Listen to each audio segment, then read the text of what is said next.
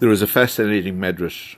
Medrash Tanchuma says that Moshe Rabbeinu was worried, that he realized that the Jewish people were speaking Lashon Hara, and therefore he was concerned that as a result they would not be redeemed.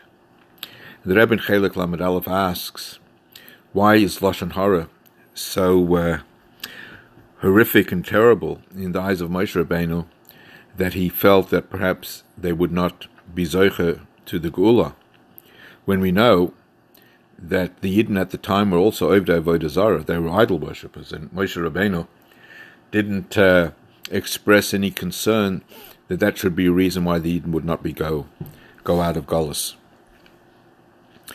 And the Rebbe answers and he says something extremely profound. When the Yidden left Mitzrayim, they left as Am Yisrael, the Jewish nation. For the Yidden to go out of Golus, the Yidden had to be a nation. They had to be a united nation.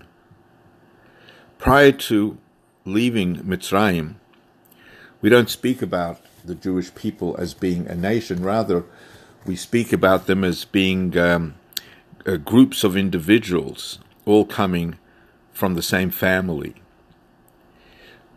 To be zoiche, to be redeemed, the Jewish nation would be redeemed, not the Jewish individual.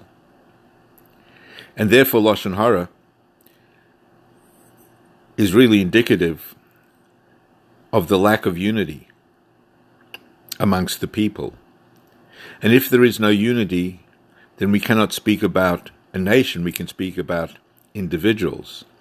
And individuals would not be redeemed from Mitzrayim, only the nation would. And therefore Moshe Rabbeinu was very worried whether we really could carry the title of being considered a nation.